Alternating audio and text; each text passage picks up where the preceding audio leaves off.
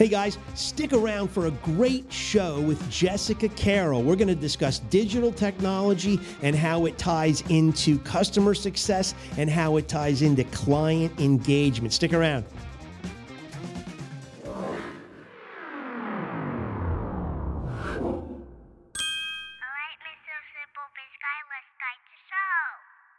Hello, everybody. Jeff Mason and Jessica Carroll here from JCX Strategies as our guest today. We're so excited to have you. Jessica, why don't you say hello to everybody and just tell us a little bit about you? Oh, thanks, Jeff. I'm pretty excited to have this conversation with you today. Yeah, so I have, I spent my career, most of my career as an IT practitioner. I was an IT exec running technology forever. I always say I kind of grew up in the data center and then went from there. After 27 years of that, actually flipped my career a little bit and started to do customer success. Had some opportunities there to actually run a program from scratch, and really loved being in that kind of customer-facing position. At that point. And so my focus in general is all around the customer. I know we're going to talk about that a little bit today, but I think that kind of gives you an idea of sort of where my perspective sits. What are we doing to make the customer successful? Awesome. Well, thank you so much for that. And folks, we're really excited. Simple Biz 360 podcast. We're going to be on YouTube and 28 listening channels. And Jessica, you were introduced to me by a gentleman I hold, in high regard, Rick Diana. And Rick suggested that we get together, and we both have a common passion for the customer and for that, for making sure that the energy's flowing properly to that customer experience and satisfaction. So we're going to have some fun today, bantering back and forth and talking about that and learning about you and JCX for sure. So we're really pumped up about that. So you're coming from, I believe, the Bedminster area of New Jersey, if I'm not mistaken, right? So in New Jersey, a little west of there, somehow I ended up in the country. I'm a city girl in the country. All right. Well, I'm from Berkeley Heights, New Jersey, so I'm not too far from you over there. I was grew up kind of right near Bell Labs over there in Murray Hill. So we're I'm excited to be. We're taping from St. Louis, but we're connecting with Jessica from Jersey. So would love you to just tell us a little bit. Where'd you grow up? What was the family makeup when you grew up? Yeah, I grew up in Summit, New Jersey, so right next door to you, I think, right? Yeah, sure. And it was a wonderful environment. I had amazing parents. I call them salt of the earth. They were just good, honest people, hardworking people. And I had, just a great experience. Summit's a wonderful town, lots of opportunities there. And being so close to the city, I think that's where I got my love for kind of the vibe of all of that. So it was a great environment to kind of get started in life. Yeah, awesome. How many brothers and sisters? And I had an older brother. Unfortunately, he passed, but I'm sorry.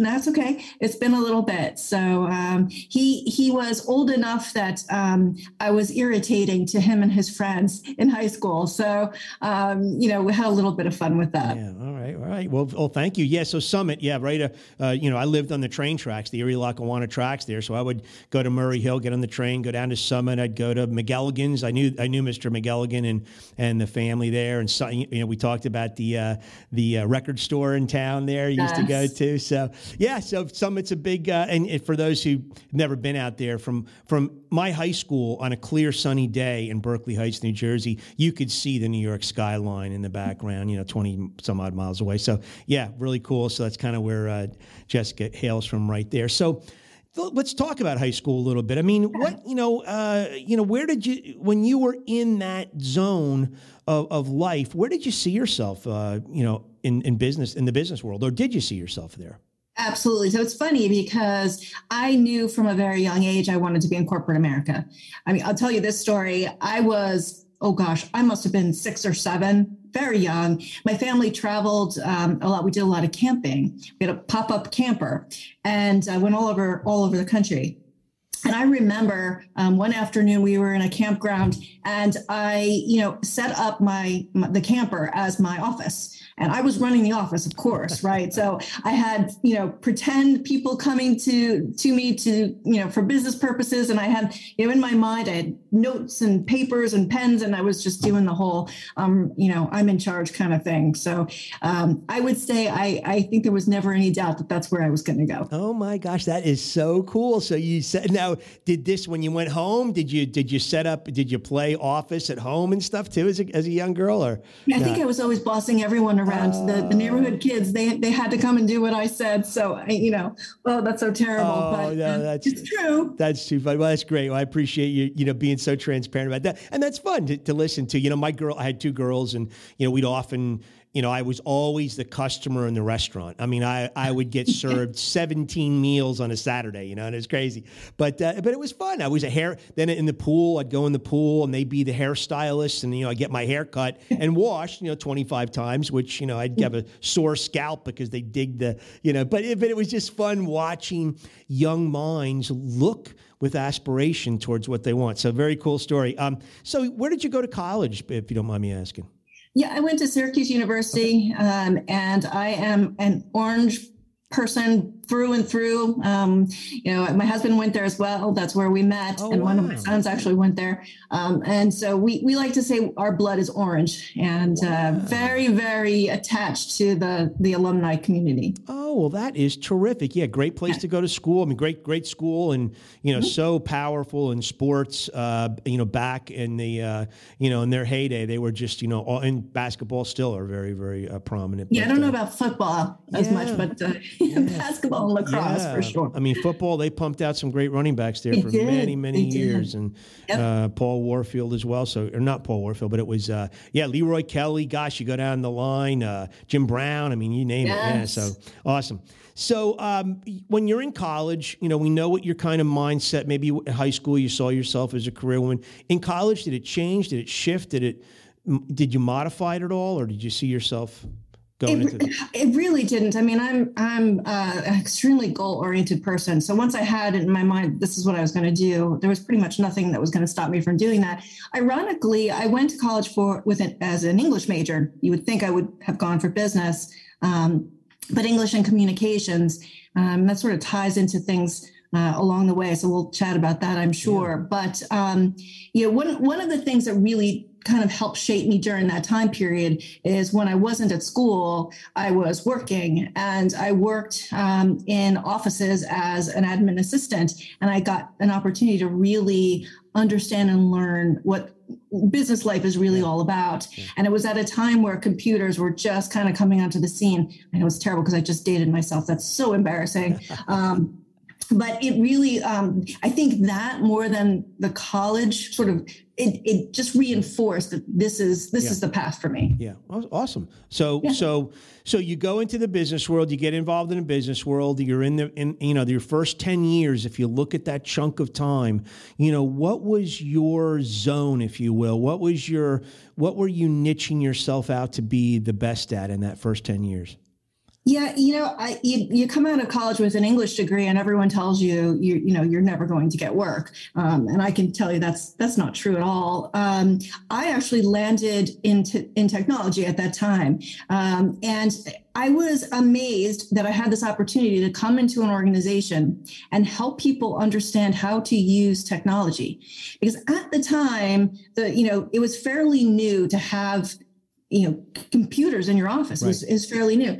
And for the staff that were, where I worked, they were uncomfortable and didn't understand why they had to do it or how they could make this good for them. They saw it as something that was, an impediment rather than something that was a benefit. And I really just latched onto that because I knew how wonderful and amazing this was going to be and how game-changing it was going to be for the business world. So having an opportunity to really focus on the customer, if you will, and help them see and kind of find ways to use this new thing that they didn't want to their benefit it just set me up. And I feel that's been sort of my underlying foundational philosophy from the very beginning. How can I focus on the customer and help them get where they need to go? Yeah, very interesting. Yes, I do remember, because I grew up in that phase, that transition phase, and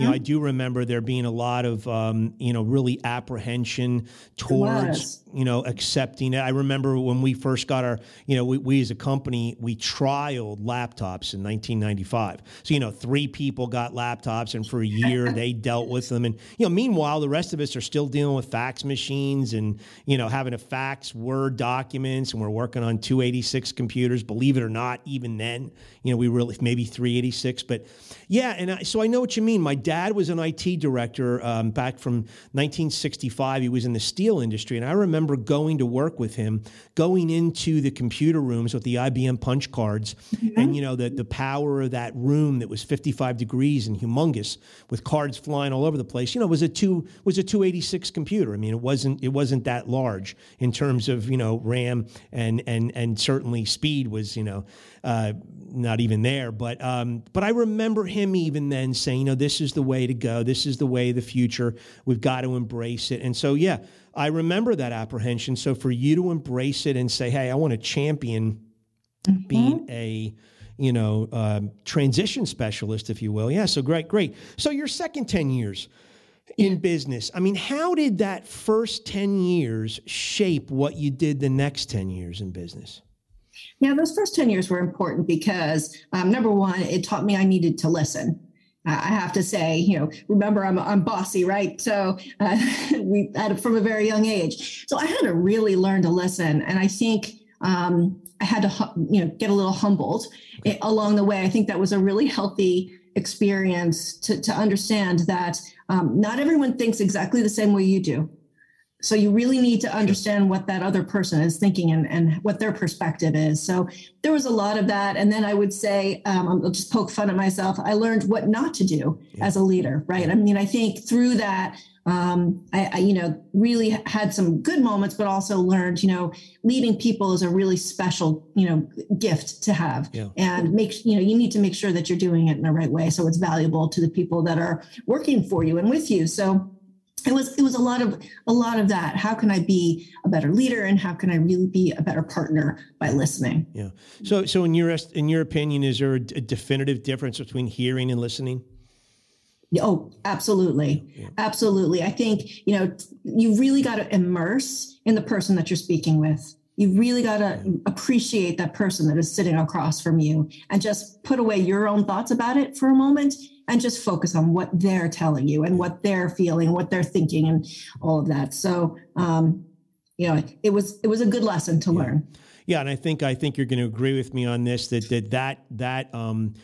that ability to really understand the person by listening carefully, that then becomes a very important part of making the customer experience better in the end run. Because if you're not able to do that, or you're not willing to do that, or you're not patient enough to do that, you're never going to really truly understand being your guest, being your customer, and I think that's essential. So, and we'll certainly get there.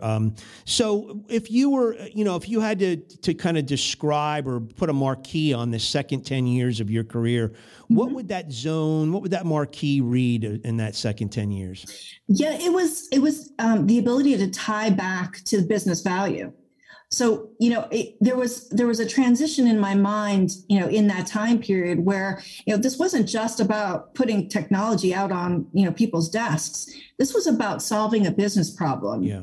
And we really need to make sure we understand what that business problem is, and kind of make our messaging, communications, our training, our thought process, our reporting, all of that has to tie back to the business value, because otherwise it's just, fun, cool toys, but, that's not the point. So that whole time period was very much about looking at being in business in a very different way than I had thought about it in the first 10 years. Yeah, interesting. And I like what you said a few moments ago as well, that, I think we, as coaches, when you look at coaching and athletics, so much of the success of coaches are breaking down film, looking at what was done wrong, Because if you can isolate what was done wrong, then you can project what needs to be done right. And I have found in my career, I don't know about you, but I've found that there is an abstinence towards wanting to sometimes be humble enough to admit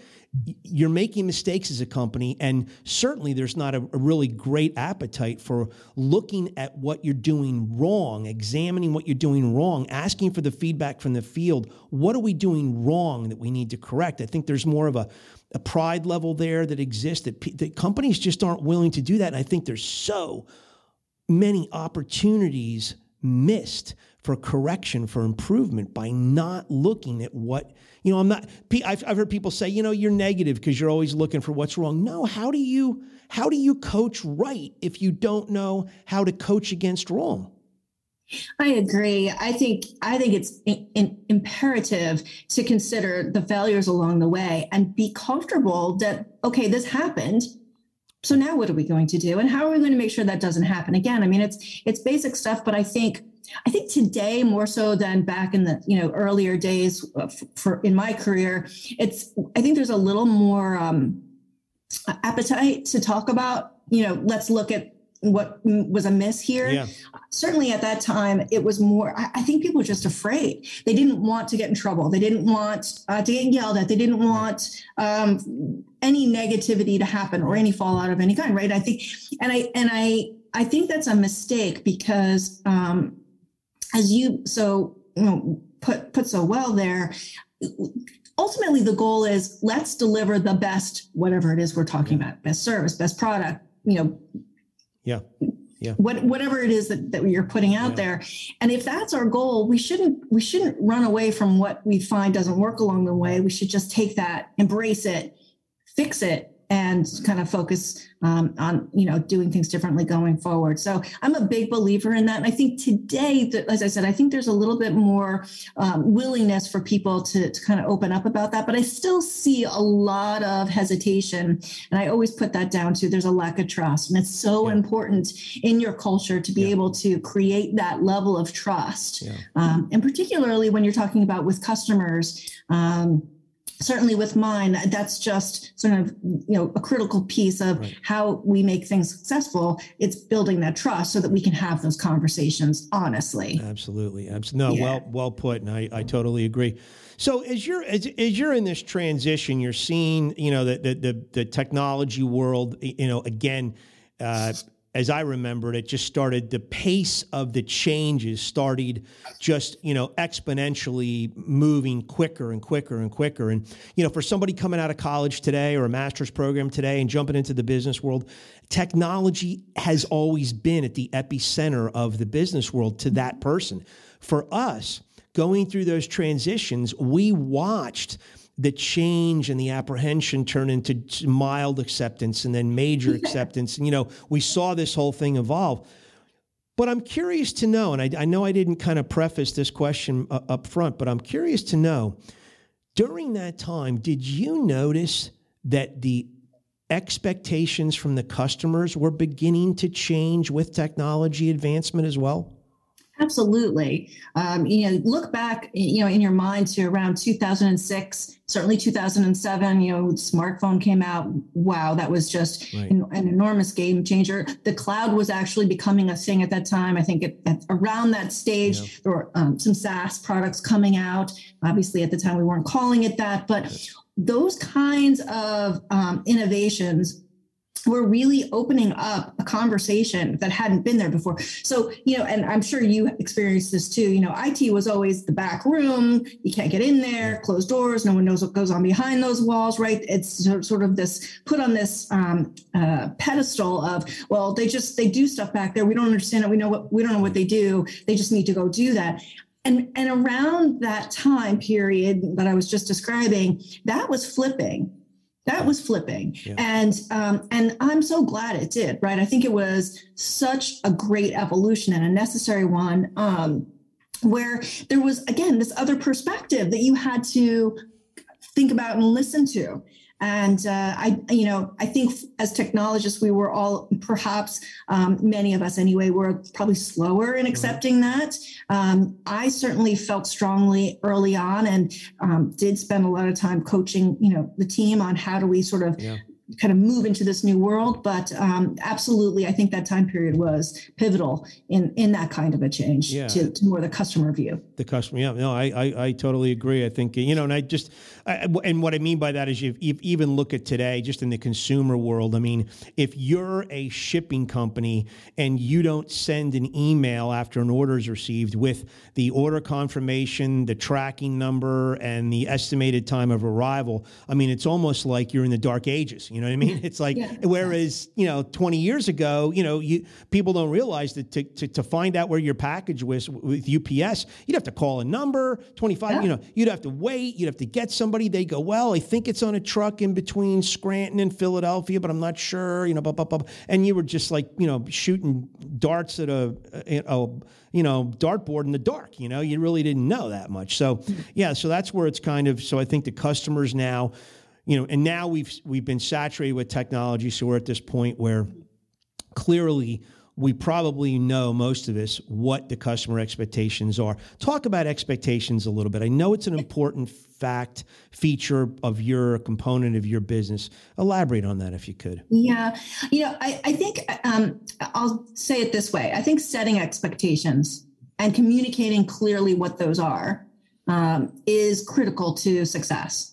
And the failures that I've seen and the disjointed relationships between customer and vendor, for example, it's always a miscommunication and a setting of the expectations. And it's really not that hard to do, but I think it's just everyone gets so focused on the tactical stuff that they're doing in the process that they're missing the fact that, are we all clear and are we all aligned, and have we communicated what we think the expectations are clearly, and did we get an understanding from the customer that they agree to those same expectations? I think it really just boils down to that. I am so glad you have that affinity for setting expectations, because I think that the communication and the lack of communication today is so prevalent. It was the first chapter in my book. I mean, it's the first component of my it's the first drawer of my 8-drawer tool chest is expectations. Yep. I just don't, whenever I've seen, 50% of the time when I've seen failures in business and you reverse engineer the failure and you look back, it's like, gosh, nobody realized what the expectations were, or it wasn't clearly communicated. It's fuzzy, but so I'm so glad you said that. So your next 10 years in business. Now you're, going from 20 to 30 years in business. You're really a very qualified professional. You know where your expertise is. How does your professional path change in those 20 to 30 years in business? What happens then? It did change. And I would say the flip was extensive networking outside of the business that I worked for. Okay. It was getting out behind my desk and going out into the industry and networking with people, which initially, was uncomfortable, to walk into a room and, introduce yourself to people you don't know and, really break into an environment that is strange isn't always the easiest thing to do. But it was important that I did it. And by doing that element, by putting myself in situations where I was purposely meeting people, I was intentionally going out of my way to network. A lot of opportunities came forward, and that's when I spent a good amount of time on the road doing speaking engagements around some of the technologies that we were implementing. Cloud was really exploding at that time. I did a lot of talking, out in the industry on that topic and how we had approached it and what we were doing with it. And So for me, I would say that time period was critical because it was important for me to meet people who had different perspectives, different types of companies, different approaches to technology implementation and to working with customers. And, it was great learning for me. And I was able to take all of that and come back into my business with a much fresher view and vision on, where we might need to, think about putting our energy, or how we might, want to change our processes, or how we might want to communicate differently to our customers. So it was extremely important for me personally to grow. And I am, absolutely a huge fan of, making the effort to do that today. I think it's super important to do that, to get those different points of view. Sure. So was that involvement with the customers in that year 20 to 30, was that also augmented by a mentor of any type? Did you have a mentor or inspiration, somebody in the business world that, on the side, parallel to all this, was saying, hey, Jessica, you should do this, that, the other? It's funny. I've never had a mentor. I've mentored people many times. I never had a mentor, but there was one individual who absolutely inspired me. And it ties to the whole, caring about the person in front of you, kind of caring about the customer. I worked at the United States Golf Association, and the president at the time, that sort of kind of fitting into what we were just discussing, around 1996, 97, she came on as the first president of the United States Golf Association, Judy Bell. And I have to say her name because she's an amazing, she was an amazing human, is an amazing human. She was an extremely successful businesswoman. She was well known in golf and very accomplished. And, really, you would think of this is a very important person. And as president, she came into our culture and really showed me how, no matter how important you are, so how successful you are, how valuable it is to remember that everyone counts. Everyone counts, everyone's important. And she was just the kind of personality that made sure to speak to everyone, talk to everyone, get to know people, and really care about the organization from the human side of things. And that she taught me a lot. She really taught me a lot. And I'm so grateful I had the opportunity to work for her. Yeah, well, that's really neat. Yeah, I had a similar, it was a CEO, but he's Hicks Lanier Jr., and he was CEO of Oxford Industries, which I worked for 8 years. They're out of Atlanta. And, what we marveled at all the time is he knew everyone's name in every office. We'd see him once every 2 years, and he'd come in and, hello, Angela, hello, Pete, hey, Jeff, hey, Bob, and we just, how does he do this? And he made you understand that to him, everyone was important, just what you said. And it was just so, and honestly, I don't know about you, but when the door shut behind him and he got, went on to go to the airport, you just wanted to work harder for that guy. Yeah. I mean, is that a fair statement? It's a completely fair statement. I would have jumped through any hoop for this woman. She was just an amazing person. And I really believe at that time made a huge difference in how the approach to technology was embraced in the organization. I mean, she was really supportive of me and my team, and really what we were all trying to kind of do for the company. So she really made a difference. That's really cool. So in that stretch of time, what would be the marquee above your, what would be the office title, the professional title? What would be the marquee of the movie of Jessica Carroll in that 20 to 30 years in business now? I think adaptability. Okay. I think being flexible and being able to change direction and be comfortable with it. I guess I think it's fair to say I'm not comfortable with change. I keep saying I'm comfortable with change. I'm not comfortable with it. I'm comfortable making myself comfortable with it. Right. And I think that's important today in particular. It certainly was, kind of pivotal in my career, because once I sort of left the USGA, I flipped my career, as I mentioned earlier, to customer success. Mm-hmm. I actually think it all ties together, but being able to say, I did this for 27 years, but now I can go do something else and succeed there too. And I can use all of those learnings and put that together in sort of a new kind of layer of who I am and who I am as a professional and what I can give to an organization. So I think adaptability is really, really important. And it's important today in particular with, all the digital transformation and the pressures on the market. to stay agile and keep reinventing yourself. Super important to be adaptable. Yeah. No, I totally agree. And thank you. So that adaptability combined with something that you really gravitated to. And I think it becomes an important phrase in JCX strategies, if I'm not mistaken, but you start to really, correct me if I'm wrong, but you start to hone this love affair with customer engagement.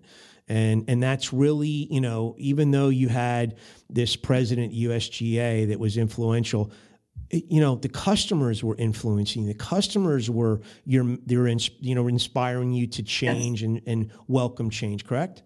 That is absolutely true. And I think, we've talked about it already, but I think it's being able to kind of keep your ear to the ground and understand what the mood is and being able to adapt to that as well. And that's exactly what you're talking about there. I mean, I think it's, at that point in time, just really kind of moving into a position where I'm working directly with customers. That was part of the transition for me. And it was a wonderful transition. Yeah. So as a consultant now, as somebody that does this, I mean, there's, there was a time and place for boilerplate business practices where you just, okay, you're just going to assimilate Mr. Customer, Mrs. Customer into this boilerplate that we've created. But, the real value is driven back to the customer when the consultants can sit down and listen and craft and hone and compile something that's directly, situated for that business, for those particulars. And as you realize that each customer has a different set of expectations, each customer has a different set of values, how important is that listening process and that corporate individuality, that cultural individuality, how important is that to your JCX Strategies business? It's critical because really what we're saying here and what JCX Strategies is all about is how can we create a great relationship between a vendor and a customer and make that a partnership? I mean, these are fluff words that people say all the time, but how do you actually make that into something that's tangible that you can actually go and create action from? Yeah. And that's really what JCX Strategies is all about. It's, how do you create that kind of relationship in such a way that it's not just a one-way kind of relationship. Yeah. And the value behind having a partnership is that the customer gets great service and products, but you as the business keep your customers, grow your customers, have great customer satisfaction, great reputation in the industry. Who wouldn't want that, right? And I think what I was able to kind of learn and kind of incorporate into sort of my portfolio over the last, I want to say 6 years, is a framework for how you do that. So how do you go about creating this? What are the standard operating procedures? Like, let's really get down to what do you have to do to create that kind of environment? How can you help an organization change their culture in such a way that they're really living and breathing the customer first mantra? How do you do that? I mean, you can't just tell people you got to go do that. No, you have to actually help them and drive them down a path that is helps them find what does that mean? So as an employee, how do you want to communicate with your customers, right? What is the message? And, what are the expectations, and making sure that the internal organization is as clear on those expectations as the customer is on those same expectations. So JCX Strategies is really about the concept of creating the relationship that is beneficial to a two-way beneficial, sort of marriage, if you will, but making it actionable and setting the expectations. We talked about that already, enough that you can measure them and report on them transparently. So how do you set the stage to do that? And it's far more than performance metrics. It's really, are we hitting those business success metrics that our customer cares about? Are we servicing them in such a way that they're winning? Because if they're winning, we're winning. Yeah. And that's really what JCX Strategies is all about. So it's a top-down buy-in too, isn't it? I mean, you have to get the C-suite to buy into it, don't you? I mean, You do. And in my experience, and maybe it's because I sat on the practitioner side of the house for so long.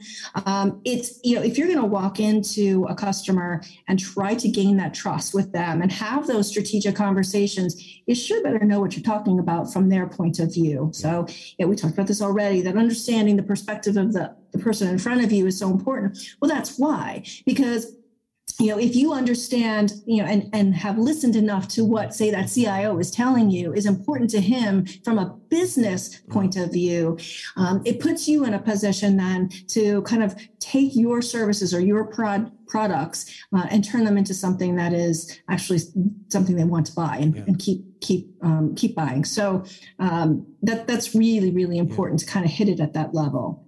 So I'm curious to know, and I appreciate all that, background and explanation, but I'm curious to know if you run into this at all. So I don't know how else to explain it, or I haven't seen it labeled yet, but so we have customer-centric behavior and activity that flows to the customer. And then I, for lack of a better term, I call it employee-centric. And what I'm seeing more than I've seen in the past, I'm seeing companies that say, hey, people are our most important asset. Okay, I totally get that.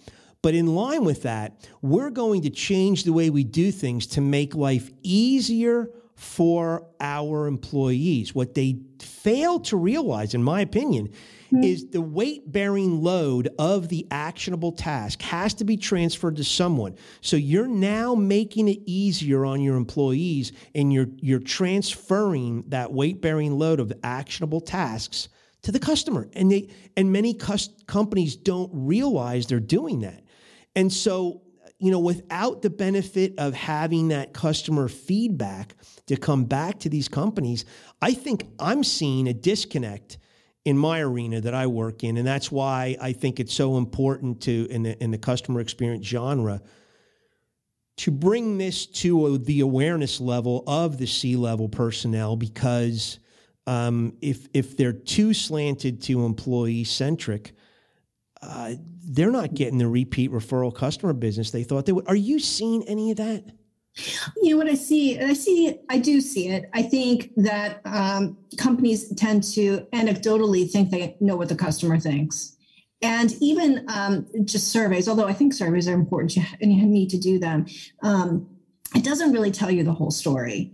And that's why I believe having that relationship in some form or another is so important, because you need to have a channel where you're getting the truth. Yeah. And you may not like what the truth is, but you need to have that channel, and you've got to make sure, I agree, the C-suite, of your business has to hear what's really, what's really thought of by your customers. It's important to do that. So I think that's important. I agree. The employee experience is so critical, and lots of companies are focused there.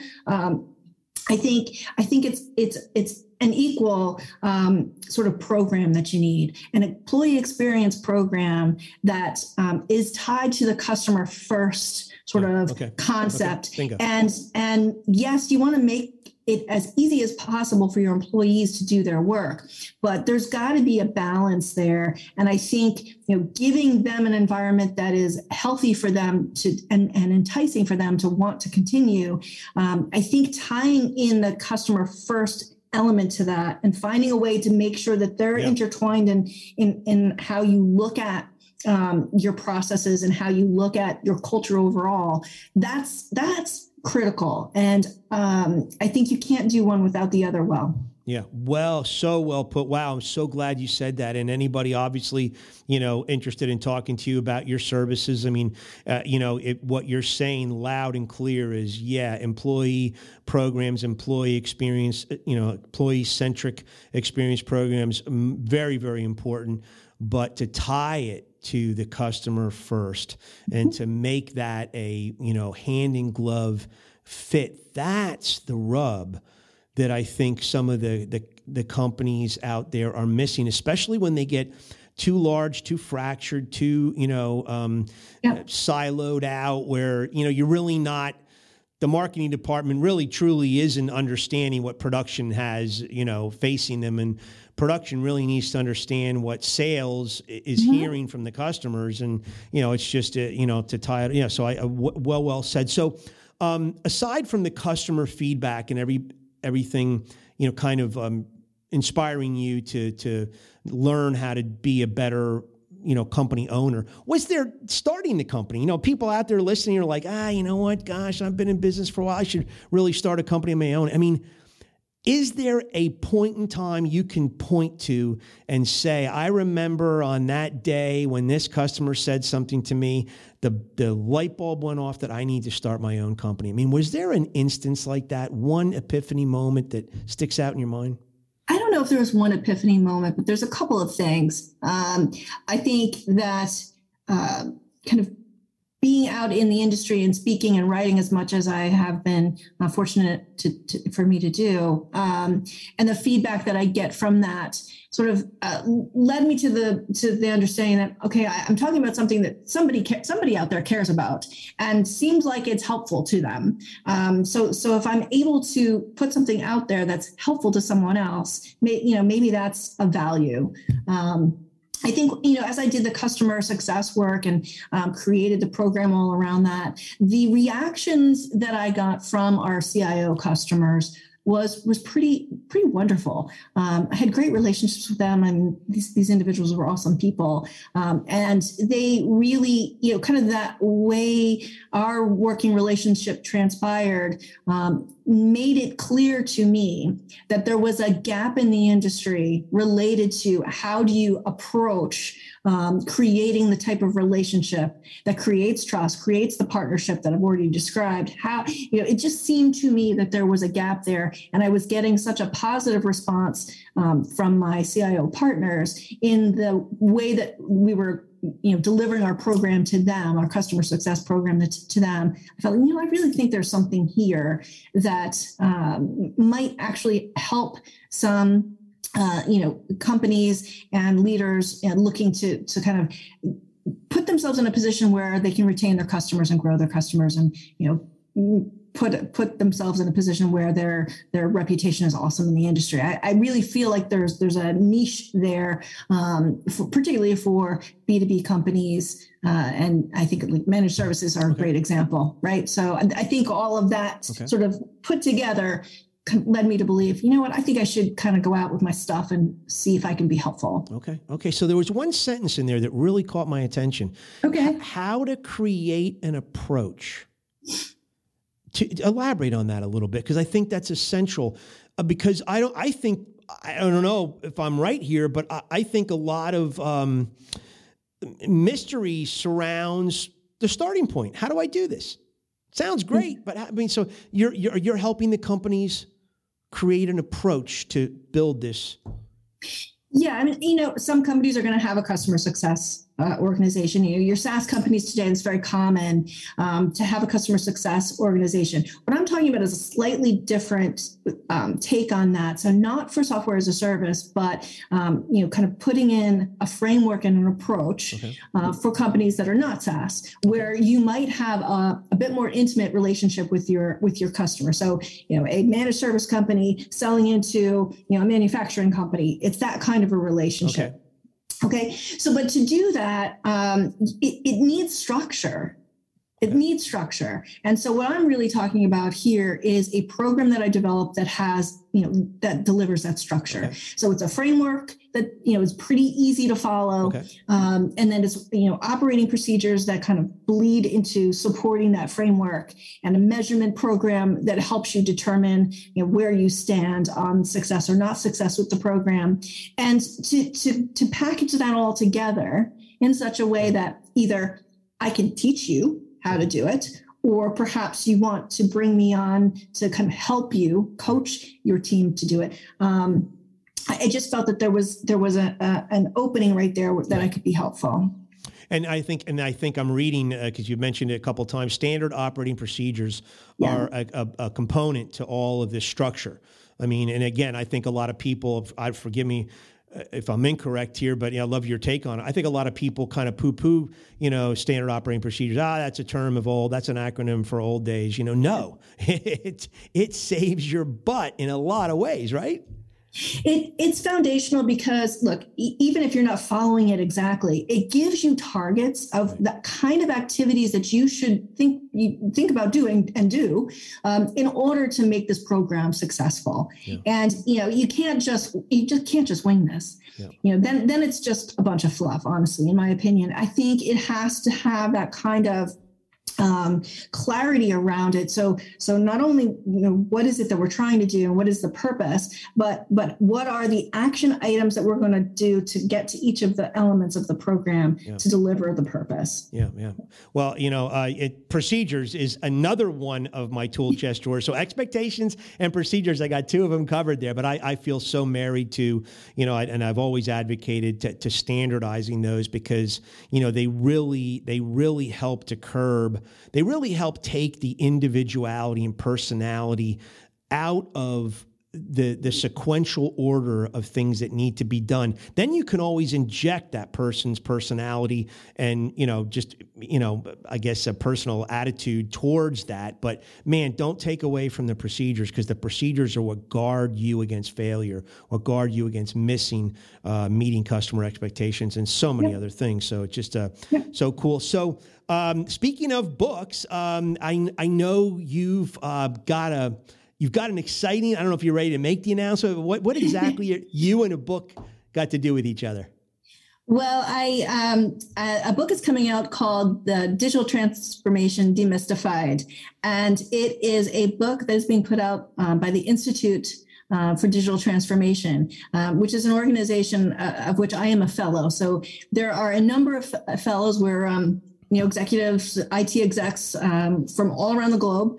And we work, speak, write on the topic of digital transformation. And we're really kind of attached to this subject. So we have this book coming out, and a number of us as fellows have each written a chapter. So I did write my chapter. It is coming out, I think, later this summer, early fall. And the chapter should not to be a surprise, is about client engagement and how you really put some structure around that and how you execute against the concept, which can often sound sort of fuzzy and fluffy. So that's what the chapter is about. So hopefully someone out there listening to this is excited and interested in what we're chatting about and wants to take a look at the chapter in the book, and it may be helpful to them. I mean, if they're, so customer engagement, client engagement, customer success, customer experience, these are all common phrases with your line of work. And certainly I'm a customer experience coach. So,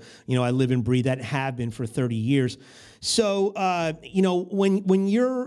if there's anybody from a C-level position, whether big, small, medium-sized company listening right now or viewing this, is there any one thing you could point to that say, listen, if you could just think about your business from this vantage point, this will help you realize if you really need to get more involved in customer engagement? Is there any one thing that would jump out at these C-level people to really make them realize that we're not as engaged with the customers as we thought we were? We sort of talked about the whole survey thing and getting their perspective, and I think that's sort of important. I would flip it this way. Okay. I would kind of flip your question a little bit. Okay. I think that, if you're a business owner, you're a C-suite, you're thinking about this, you're hearing us. If you are interested in growing your business, keeping your customers, and having a great, brand reputation, you need to think about engagement. And it's employee engagement and it's customer engagement. It's both. And, we've thrown a lot of terms out here, and I define it this way. To me, customer or client engagement is the entire program around how you create a relationship with your customer so that they want to stay your customer or be your customer, right? And within that, you've got the customer experience. So how the customer feels about you as a company every time they interact with you. You've got customer success being, in my view, it's a discipline that sort of sits under that engagement bubble. It's a discipline to execute against the purpose of engagement.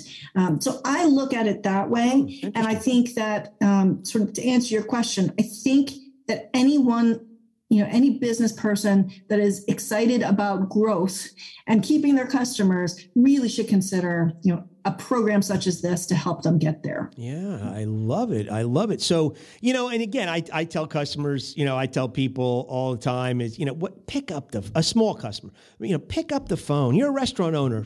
Stop by the table, for Pete's sake, on the way out the door. How was everything? I mean, come on, how hard is that? But we all miss it, right? I mean, we just in the scurry of trying to get everything done, we kind of almost just have nullified that as an important aspect of business. But my gosh, if you ask them, they will tell you, right? I mean, if you ask them, they will tell you. They really will. And we used to pay quite a fee for a customer feedback survey every year at Oxford Industries, and where our buyers were asked some very, very diligent questions that really exposed a lot of our shortcomings, and it really allowed us to improve quite a bit. We discovered a lot about ourselves going through that, and again, I think it's healthy because at least the C-level personnel were able to hear it from an independent source rather than their marketing team or sales team or whatever, So it was very good, but I'll tell you what, we made a lot of corrections off that information. And so I think it's super healthy. So just a couple more questions. Your hallmark. I mean, if someone's sitting here going, wow, JCX, maybe I should look them up. What's your hallmark? What is Jessica Carroll, after being in business, your business career, what are you known for? I mean, who are you? What's your hallmark? I would say customer at the core. And I say this all the time, and I think anybody that's worked with me would agree. Really having the customer at the center of everything that I'm thinking about and doing is really, really the hallmark. Okay. And that obviously goes back from the beginning. Okay, great. So thank you. A couple of the cornerstones of JCX. What did you really build JCX on? What are the cornerstones that hold your building up, if you will? Yeah, it's creating structure for a client engagement program. I mean, that's sort of the big thing. But within that, it's creating the structure. It's understanding what's needed and what kind of profile you need for the behaviors of your employees to execute against that, customer engagement program.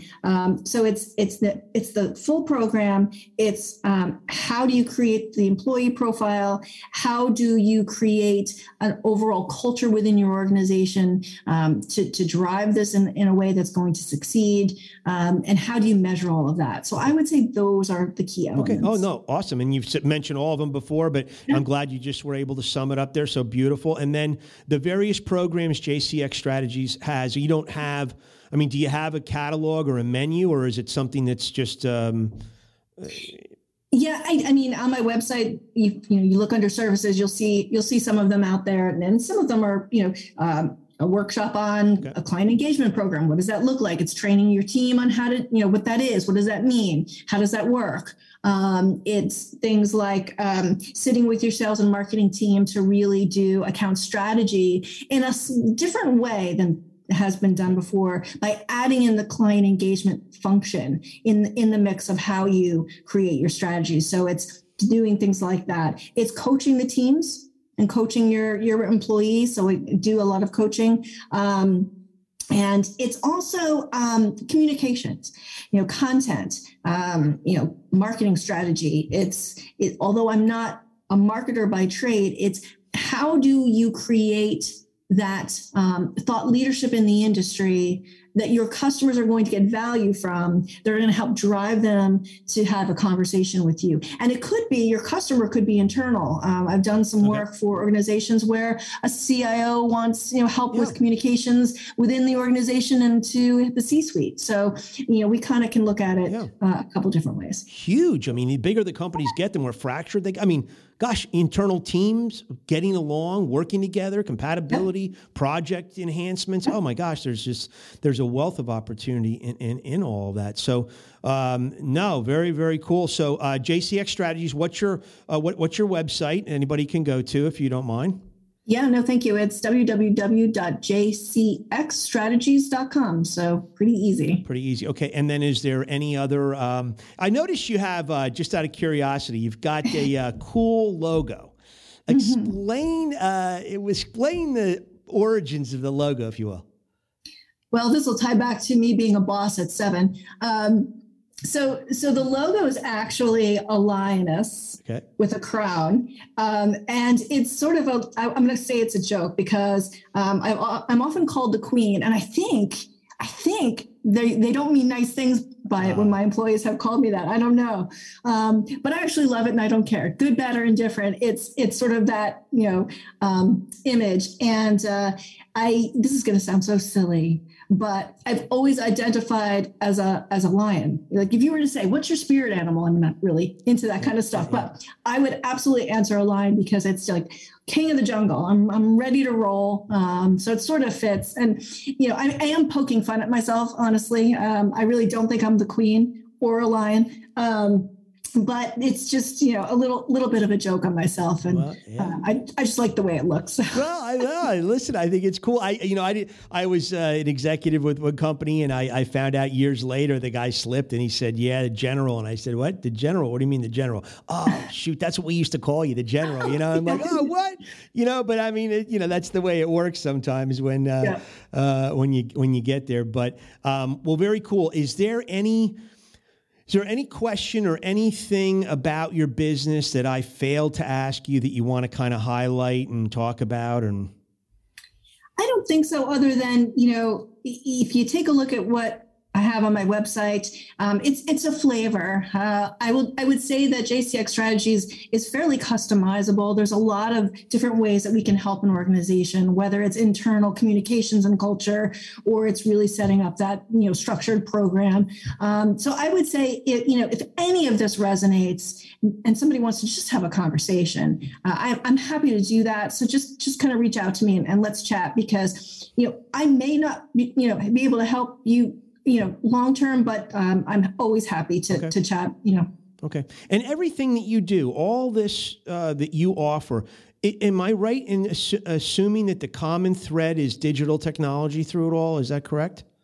It is, just from the standpoint of since I've lived my career in technology, it's really easy for me to have these conversations with companies that are technology related. That said, what JCX Strategies does isn't specific to technology. So a marketing group might say, well, we really want to bring her in, or we've got this employee experience we're trying to do, and maybe they can, she can kind of come in and help us with that. So I tend to lean towards technologists and the technology area, but I would say that the program overall works pretty well across industry. Okay. Yeah, because, customers don't always, the feedback you're going to get isn't always related to technology, and the structures to build a better cultural inside the company isn't always, it's more personal, and it's more eye-to-eye contact and what you do with the people. So I'm thank you for answering that and clarifying that.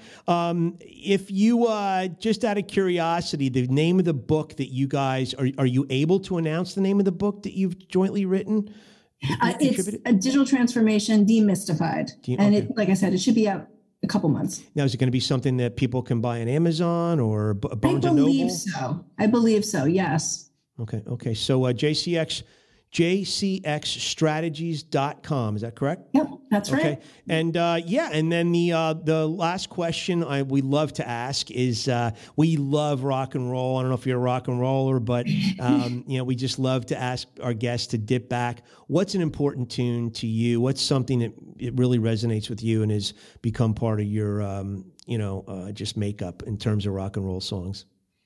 Well, first of all, it has to be Lenny Kravitz, because I think that not only is his music just awesome, I think he exemplifies, at least publicly, just a really caring person. And I think his perspective on life, just from, again, I don't know him obviously, but he certainly puts out into, the world this kind of caring, and let's just love each other. Let's just be kind to each other. Let's just be positive.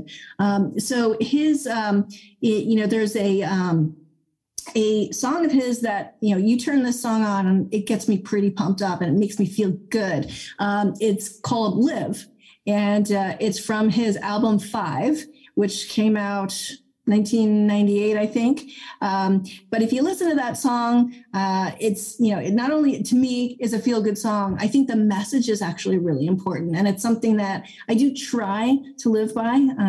Not always thinking of everything in a positive way, but I think that's really what his purpose is. Let's stay away from negativity. Let's really focus on the good stuff. No, I would agree. I would totally agree with you. Actually, Rick Diana, when he picked one, he did 2 podcasts with us. He picked Lenny Kravitz for one too. So that's funny. Now you don't strike me as the kind of person that needs. You strike me as the kind of person that bounds out of bed ready to tackle the day. Are you? I mean, you're not. You look at it a glass half full from minute one, don't you? Yes, usually. I figured. Although I'm not sure my husband would agree that, but I really do. I mean, even when, look, things get you down, even when things do get me down, it's just sort of fighting through that. Yeah. And there's some good stuff we can do. Let's just move on. Well, very cool. Well, you're so engaging, and it's just wonderful to chat with you. And I loved our pre-chat with you. I said, Rick, this is a great introduction, and I'm so excited to be part of telling your story. Guys, Lenny Kravitz, you'll see him in the upper right-hand corner. You see that little card up there Matt will put up. You just click on that. That'll take you to a cool video by Lenny. We always say, Jessica, here, and I'm sure you would agree, we say if you want to change the results of your business, look at the how you do business. It's the team of horses that are the experience of customers that are pulling the cart of the results behind. And I think that's Jessica would say the same at JCX Strategies. So if you want more information on Jessica's programs, jcxstrategies.com. Thank you so much. We really appreciate the time. Enjoy the rest of your summer. And folks, we will see you in 168 hours. Take care. Thanks so much, Jessica. Bye-bye. Thanks. Bye.